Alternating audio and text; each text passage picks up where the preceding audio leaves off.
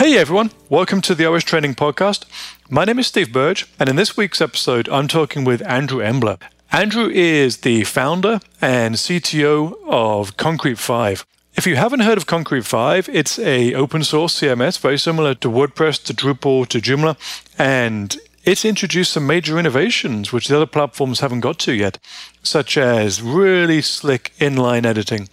In this episode, I talk with Andrew about his story, about the story of Concrete5, and about how he keeps his enthusiasm after nearly a decade and a half of running the project. And towards the end, we have a really interesting conversation where he tells me about the recent years when they had to almost blow up Concrete5 and start again from scratch, and the pros and cons of doing that, and how it's given him a second wind in his developer life. Hey, Andrew, welcome. Hi.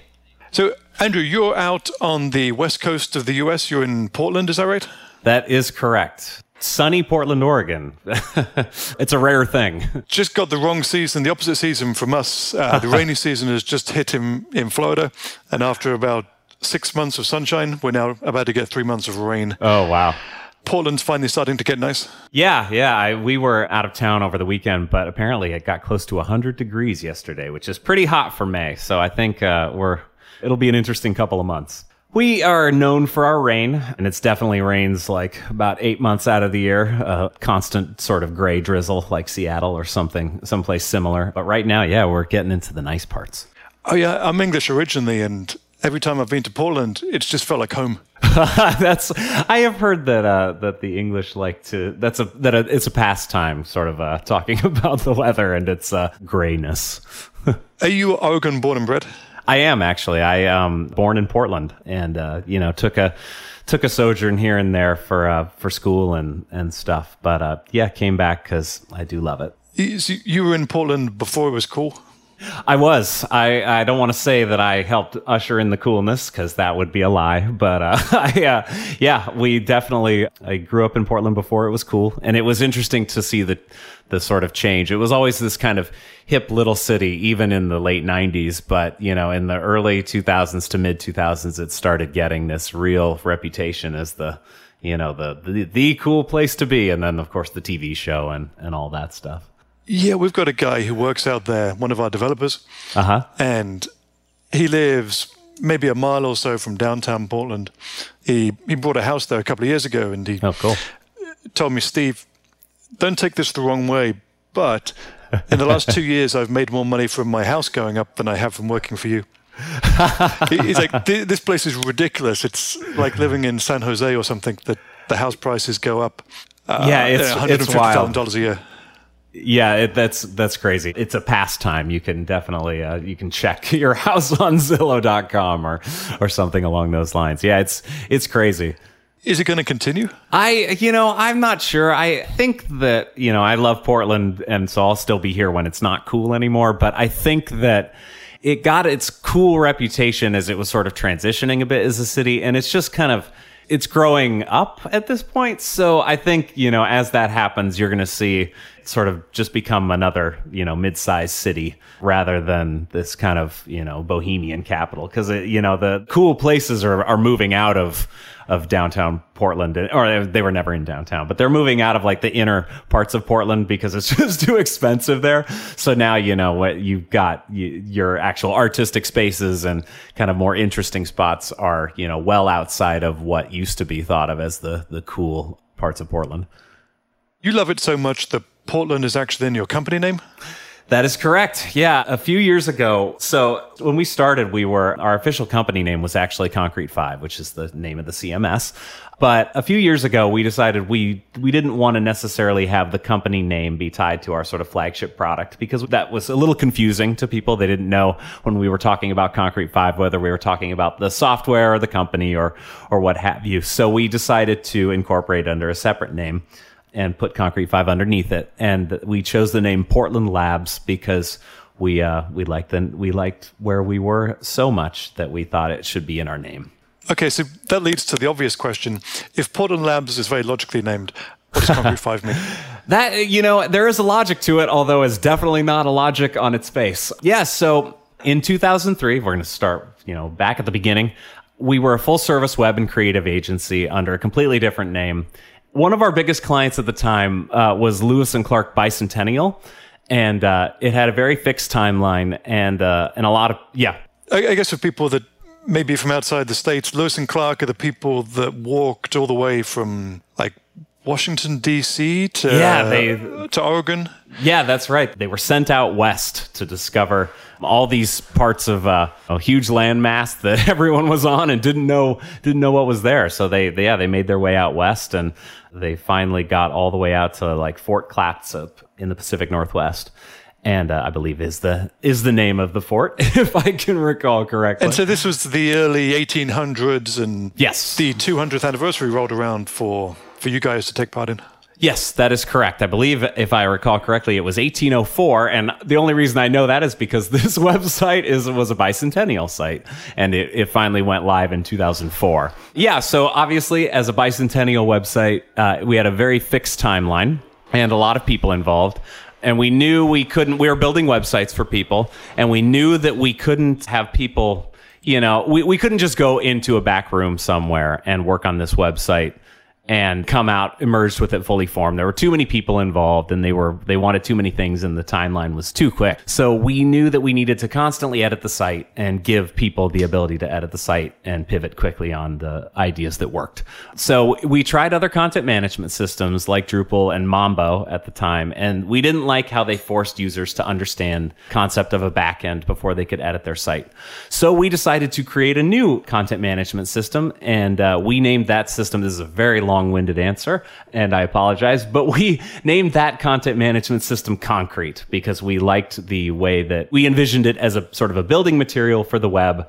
We liked the idea that it was strong but also flexible, and it kind of had that tactile quality to the name.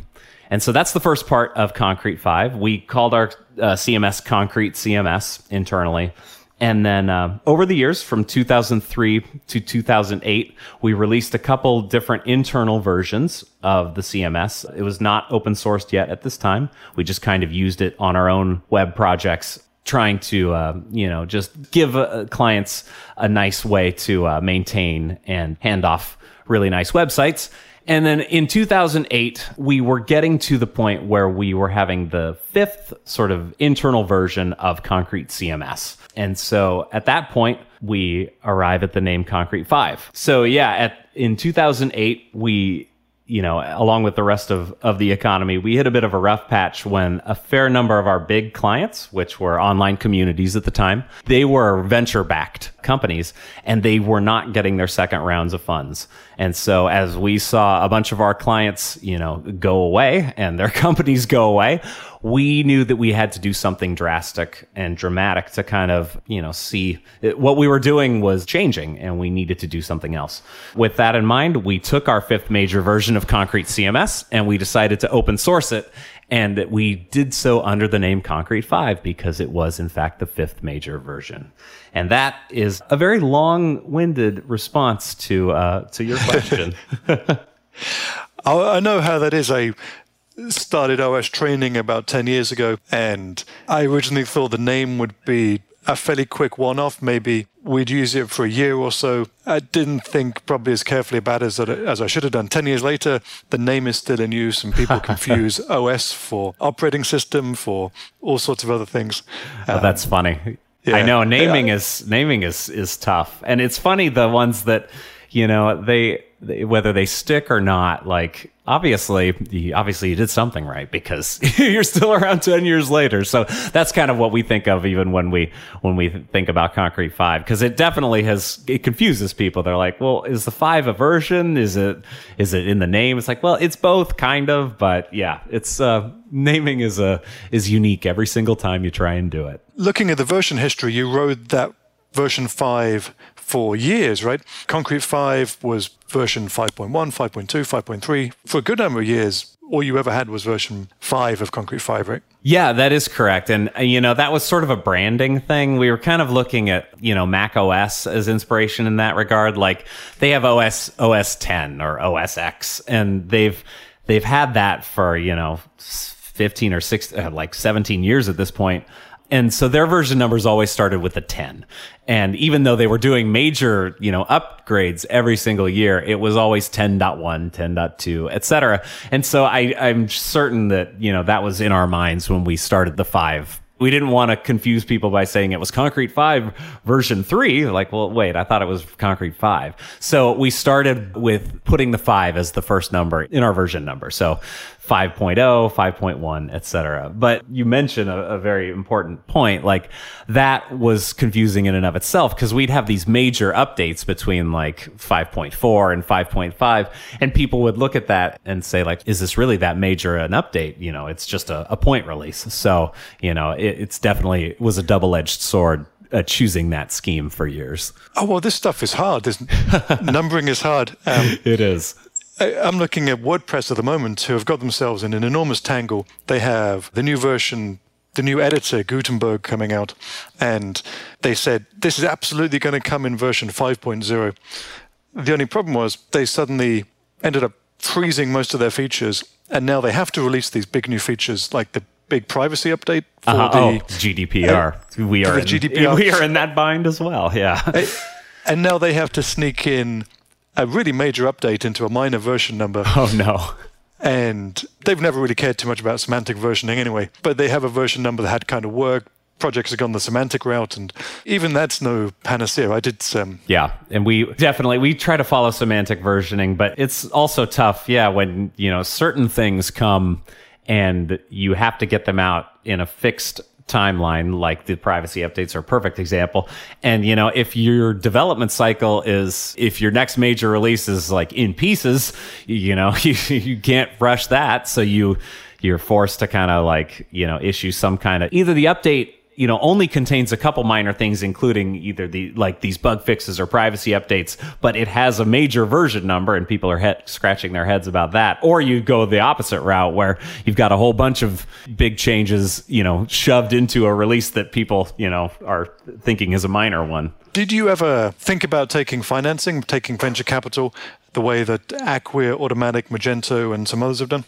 We dabbled with that for a bit. I think it was nice in retrospect that we did not, but we definitely haven't, we never did. We are pleased with that decision. I've heard some stories of some, apps or software that has taken financing and then have paid it back so that they can get their company back. We didn't have to do anything like that, which is kind of nice. Financing is great because it lets you scale a company quickly, and that is something that we'd like to do. But we've been fortunate enough to be able to scale our operations without having to, just entirely through our own project-based funding. So I guess a lot of these projects nowadays have a company behind them, and then they have the main project open source on GitHub.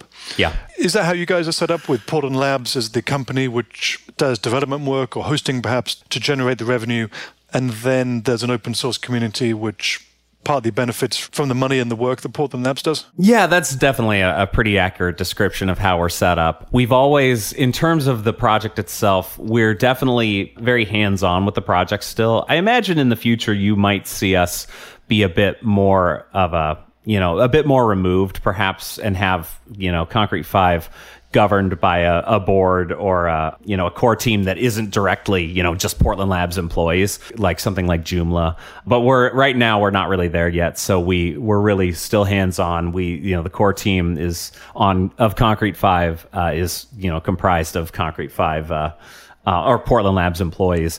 But definitely the way that it's set up, Portland Labs does, we do development services, we do Concrete5 support and hosting, and marketplace sales and maintenance, and that's comprises that's our revenue. And then with that, we put our improvements back into the core, whether that may be just working on things that we think the core needs that we just choose to put on the roadmap and do, or sometimes it might be things that clients of Portland Labs, they want something in the core and we agree that it's a good fit for them. And so we do that development for them, and they know that when they do that, those changes are also going to make it out for the broader open source community. Okay, so you run an app store where people can sell their extensions for Concrete5, their themes? Yeah, we do. On concrete5.org, there is a marketplace, and it's interesting. We were pretty early to this game. I believe we officially launched it in 2010, and with the idea being that Concrete5, the open source software product, should have everything you need to run a website. And so we've always, like, the core is very full featured. If we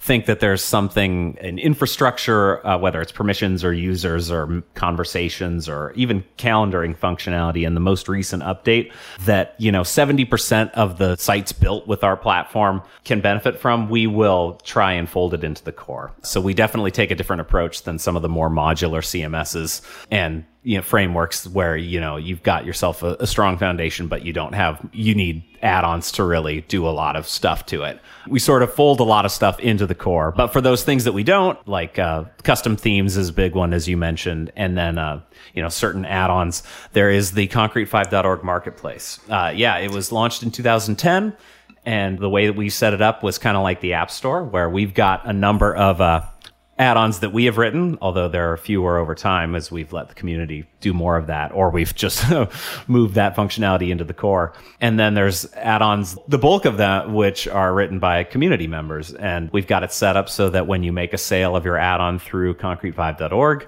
we take a percentage of that and the developer takes most of it.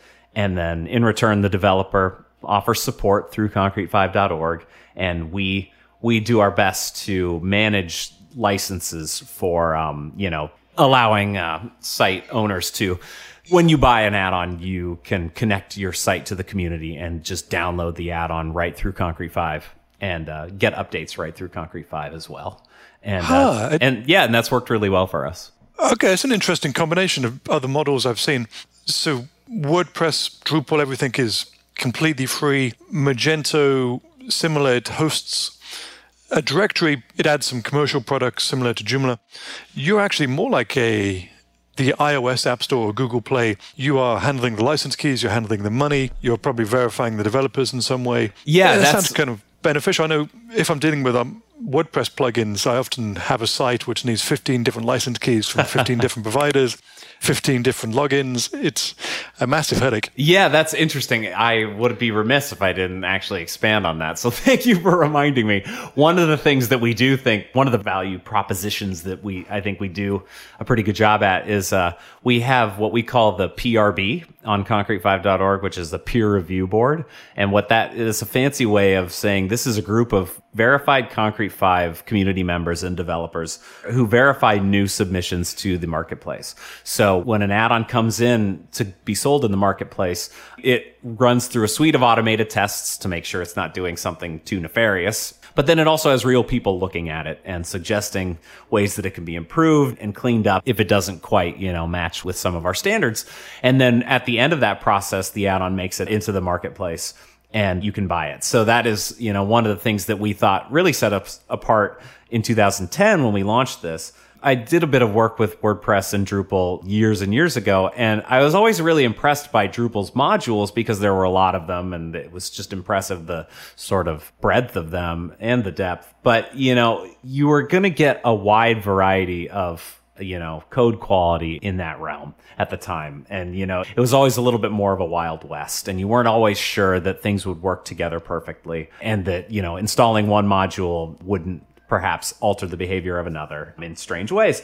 And so what we wanted to do was we wanted to perhaps, we thought it was okay to sacrifice some of the flexibility if you were in turn going to get a bit more of a safe experience where you knew that if you installed something from the concrete5.org marketplace, whether it was free or whether you paid for it, you would not break your site. That was our number one goal. There'd be no way you could break your site by installing something from us. And then if you did buy a commercial add-on, you could also get support in a timely fashion from the actual developer of the add-on, all through, like you mentioned, all through concrete5.org. So you're considerably more centralized in the way you handle the add-ons. Yes, we are super centralized. So everything is hosted at concrete5.org. You can download the add-ons from there. Although we knew that we weren't going to mess around with something like a PHP code obfuscator because we didn't, or anything like that. We knew that, if you were going to do something where you were going to try and get around our licensing, like we weren't going to inconvenience the vast majority of people who are trying to do things right, just to try and clamp down on like 1% of people who are, trying to get something that they didn't pay for or something. So we do make it so that you can actually download the files and you can actually just get the code once you pay for it. But what we think works better is you can actually, through your Concrete5 site, you can do what we call connect to the community, where you create a project page for your site that's private on concrete5.org, and you assign your licenses to that page. And once you do that, you can just download your add-ons and all their updates right from your Concrete5 site without having to, FTP directories around and install module or packages that way. So we try and make the convenience of doing things the right way, outweigh any benefit you might get from, downloading something and reusing it across, many, many sites. So do you have some restrictions on the interfaces? And is it fair to say that if you install a whole variety of Concrete5 extensions, you're going to get a fairly standard user interface? I know most platforms where developers are free to do what they want. They do what they want, and they have these crazy interfaces which look nothing like the main product. That's funny. So for all of our interfaces in Concrete5, we are using a slightly customized namespaced version of Twitter's Bootstrap user UI framework. So, if you build your forms and things like that for your add-ons and your themes with that markup in mind, it's going to look really nice in Concrete5, and you're not going to have to learn our own, custom form markup that you can't use anywhere else. So what we've done is we've kind of, by embracing that and having that be sort of this just default approach in our dashboard, our back end and our front end user components, you kind of get stuff that looks pretty good if people sort of follow these basic conventions that they're probably already somewhat familiar with from their day-to-day web work. And by doing that, and by having this PRB at the outset, if someone uploads something that looks crazy and, uses their own markup and doesn't look like anything else in Concrete5, we're probably not going to not approve that add-on based on that, as long as it works, But you're definitely going to get people in there, questioning those decisions, saying, well, this add-on would fit in a lot better with other add-ons in Concrete5 if you just adopted these sort of across the board conventions. And so over time, I think what that's done is it's created a marketplace where most of the add-ons do look, like they fit in with each other. And so developers are more likely to just kind of accept that approach without us even having to crack down on the ones that look different. So you're using Bootstrap 3 in the core? Yes, currently in the core. We have a version of Bootstrap 3 that applies itself only if you have this sort of outer Concrete5 div with an outer class that's specific to Concrete5. So it makes it so that themes, they can use whatever UI framework they want, or they can use none, or they can, use completely custom CSS and HTML. And all the Concrete5 components, even if they display on the same page, will display properly with Bootstrap without having each theme doesn't have to use Bootstrap. We use Bootstrap because we like it, but themes are free to use whatever front-end approach they want, which is best for each theme. All of our back-end and all of our Concrete5 components do use Bootstrap 3. So are there any other standard elements that a developer might come across if they use Concrete5? You see React in a lot of things these days, Symfony, Laravel. What direction has Concrete5 taken? Yeah, so a number of years ago, we were writing our own stuff. But, as PHP has grown up with stuff like Composer, we've definitely started using more components from other libraries rather than writing our own stuff. So definitely on the JavaScript land, we haven't embraced anything quite as big as React or Angular yet, just because we're kind of trying to figure out how we can integrate those technologies with the way our in-context editing works. Concrete5 kind of drapes itself across the front-end components when you're in edit mode, which makes it so that, our big differentiating feature is the ability to edit content right from the page that it's on. But when you've got these kind of app-like JavaScript layers like React, we're trying to figure out how best to integrate with that stuff, and it's still an ongoing process. We've been standardized on jQuery for years and still really like it. a Bootstrap, as I mentioned. And then in the back end, we're big fans of Symfony components. We have some Laravel components in the core as well. And then just a whole bunch of other smaller libraries that, work really well for stuff that they do. So components from PHP League, I believe Guzzle, the HTTP web services library, is integrated in our latest development branches for our next major version. And then for years, we also used some components from the Zend framework, which have been really helpful as well. Well, you know what? It was the first thing I noticed when I fired up a demo of Concrete5 earlier today. It was the front-end interface felt like where Drupal is going with Drupal 8 and some of the new page builder elements. It felt a little bit like a WordPress page builder. You can literally click on anything on the site and you'll get a little in-place contextual editor. You click on an image, there's a little image replacer feature. You can think of the whole thing in terms of blocks, which is the way WordPress and Gutenberg or Drupal or lots of these other page builders are going. But you're saying that Concrete5 got there like 14 years ago? Well, actually, yeah, we probably, 2004, about 14 years ago. It definitely didn't look quite as nice as it looks now. I don't think we had the nice CSS transitions. But we, as I mentioned with that, talking about that early bicentennial site with all of those stakeholders, we didn't have enough time to build that site without really just kind of getting content on the page as quickly as possible and giving people access to it and say, look, we've started these pages for you. You build them out, you edit them, and just ask us if you have questions, but go for it. And in order to do that, we knew that we didn't want to teach people our new custom admin back-end interface. We wanted them to just be able to see the pages as they were going to look on a finished website and change the content right from those pages.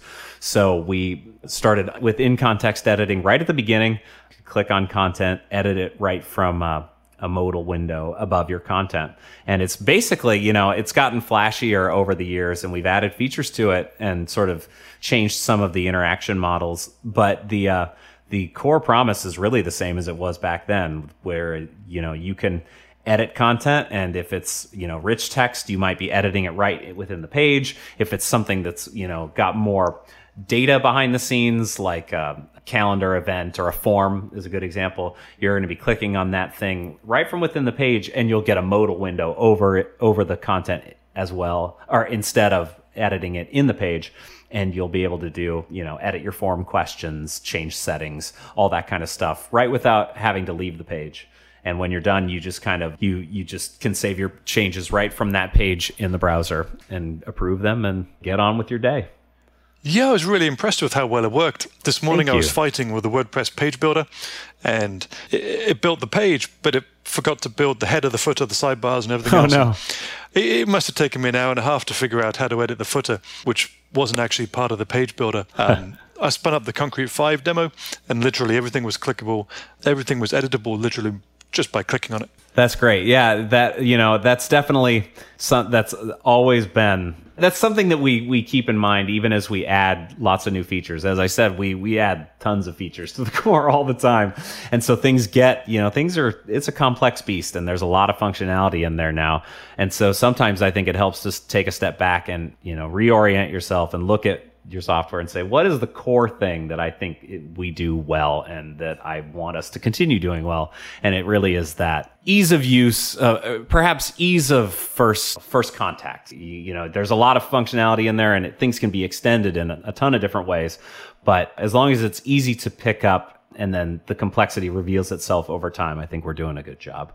So how do you feel about things after, 14 years of leading the project?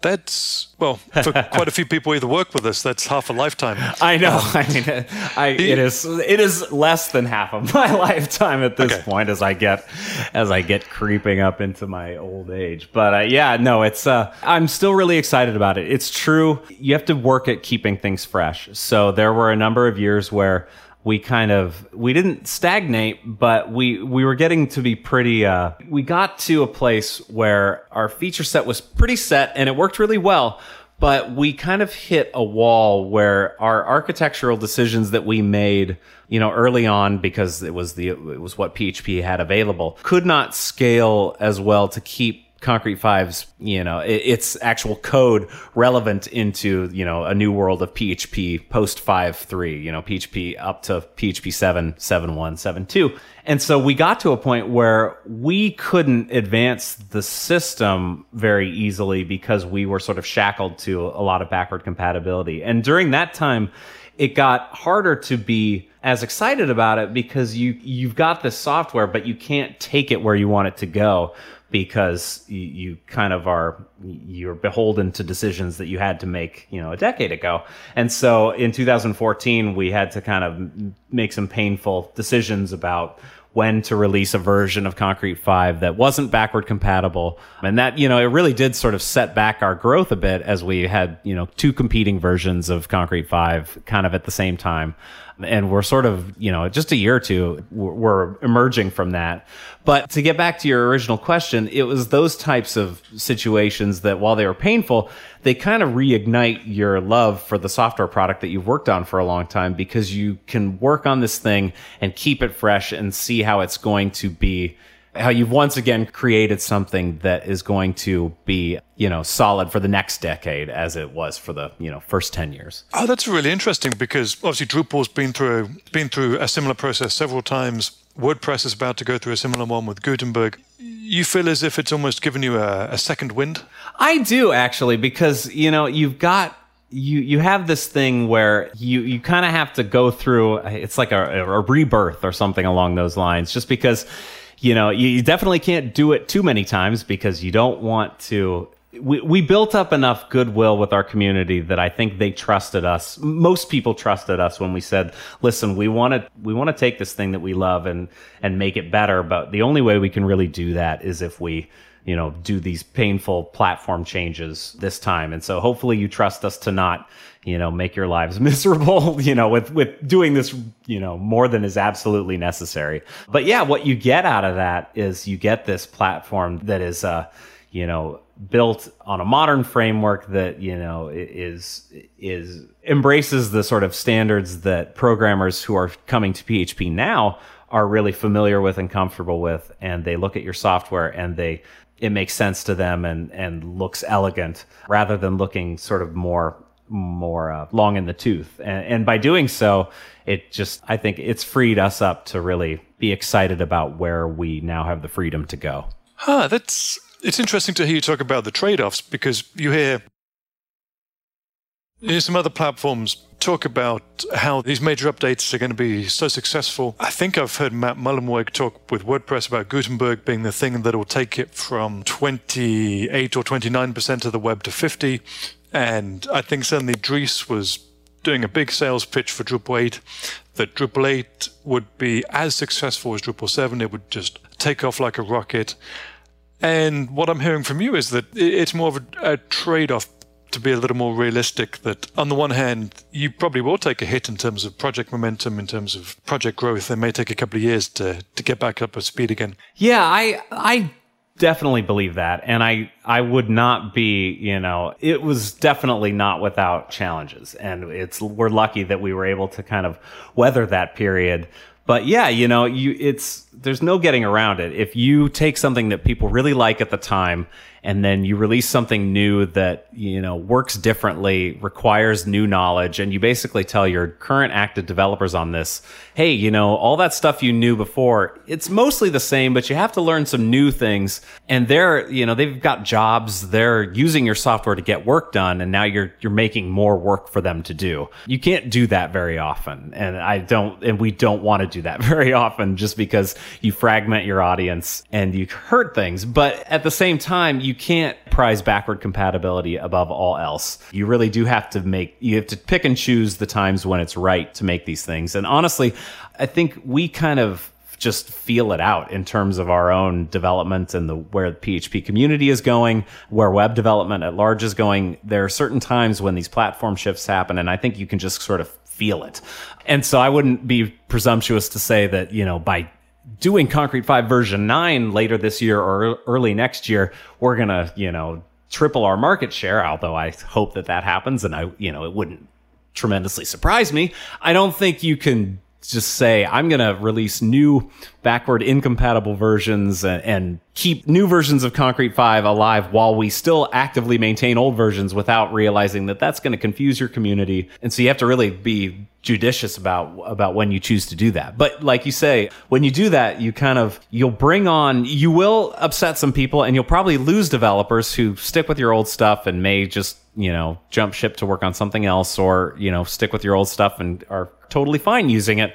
But I think by keeping your software fresh, you're going to get new developers over time, and they're going to be developers that you really want to have, because they're going to be well versed in where the web is. And the web is matures so fast that, I used to be, as part of a full service web agency back in the 2000s, it was our job to make sites that were cutting edge. And we were good at it. But now that we do a lot of work for bigger companies and also work on the core, we put our heads down and we do development on the core for a year or more. And then we look up and suddenly when it's time for me to sort of keep educated about the state of the web, I look into stuff and find wow, I have no idea what, half of these new web technologies are. So you really have to force yourself to stay fresh in the web. And I think keeping your software fresh helps you keep your community fresh. You know what? I think we missed out an important piece. I just heard you talking about Concrete 5 version 9 coming up this year. So we had the versioning system, which went 5.5.5.5 for quite some time. Concrete 5 is now Concrete 5 version 8 at the moment. That is correct. That's the big major rewrite. This is where things get even more confusing. You are correct. They were 5 point whatever for many years. 5.6 was our last sort of what we call legacy Concrete 5 version. And it was very solid, and we're still super proud of it. But it was 5.7 where we did our major backward incompatible rewrite that updated the interface and made it and added support for PHP's namespacing, which is what really caused all of the add-ons to break and things like that. And so we went from 5.6 to 5.7, and that was our major version change. And so in retrospect, that was a huge mistake. Not the incompatibility or the actual code, but the fact that we did not take that time to officially call it Concrete 5 version 7. So in retrospect, that was dumb. And so we realized that. And so we've gone from 5.7 to version 8, even though 5.7 and 8 are, you can upgrade from 5.7 to version 8. And that's not the incompatible version. Well, you're a big Mac fan by the sounds of it. Yeah, I am. I have been a Mac fan for longer than Concrete 5, or for longer than Concrete's been a thing. Did you ever consider calling it Concrete 5 version X? We actually, so we have this version 9 coming up at some point. Not sure when exactly, either this year or early next. We toyed with the idea of eschewing version numbers entirely and started and calling it, kind of like how Ubuntu has its version names, and Mac OS has its California places now, where it had the cats for many years, like Snow Leopard and Lion and stuff. We haven't gotten there yet. I'm not really sure if we're gonna do that in the future, but I don't know. It'd be kind of fun to pick out some completely new way to refer to your software releases. Oh yeah, name it after places around Portland. Yeah, actually, name it after Voodoo Donuts flavors. Yeah, exactly. I went over there for DrupalCon a while ago, and Voodoo Donuts is the super famous donut shop that's all over downtown Portland, and they have these crazy flavors and that is correct. Crazy designs. Yeah, they've been around for about 18, 19 years. I think it was 2000 when they came out. I might be wrong about that. But yeah, they first gained infamy. They're as donuts, they're pretty good. They are also just donuts, which is why it's funny. But they gained infamy for having these crazy flavors, as you say. Like some of the more innocuous ones are they're like a cereal donut, so there's Fruit Loops on top of them or whatever, which is hardly the craziest thing. But I do remember early on they gained infamy because I don't remember what the name of the donut was, but they actually put NyQuil in it which is obviously completely illegal, and they had to stop doing that pretty quickly. But yeah, they started out that way with all these funky flavors, and one location that was kind of very much a punk rock aesthetic, and now they're in Portland Portland, LA, elsewhere. So, yeah. Oh, that kind of takes us full circle to the beginning of the podcast and talking about Portland. So let me wrap up with a final question for you. What can we expect from Concrete5 over the next year? Yeah, so as I mentioned, we are working on version 9. That is going to be backward compatible, just like before. It's going to probably bump up the PHP requirements a bit, just to keep pace with how fast PHP is being developed. The biggest addition to it is we are going to roll our multi-site tools into the core. So we have developed these as an add-on that's private currently, that we haven't released publicly. And we've decided that it would be useful and beneficial to put those into the core. And so what that means is you have a single Concrete5 installation on a web server, but you can point multiple domains to it. And you'll be able to run multiple sites from there, all through the same single Concrete5 installation. There have been some add-ons that have done this over the years, including one that we have charged money for. Now it'll be built into the core. It'll work a bit more gracefully than some of the add-ons, and we're pretty excited about that. In addition to that, we're going to be doing additional user experience testing on the core, so with an actual user experience person that we're very excited to have on staff at Portland Labs. And finally, the big product from Portland Labs that we are currently working on is something we're calling Liberta.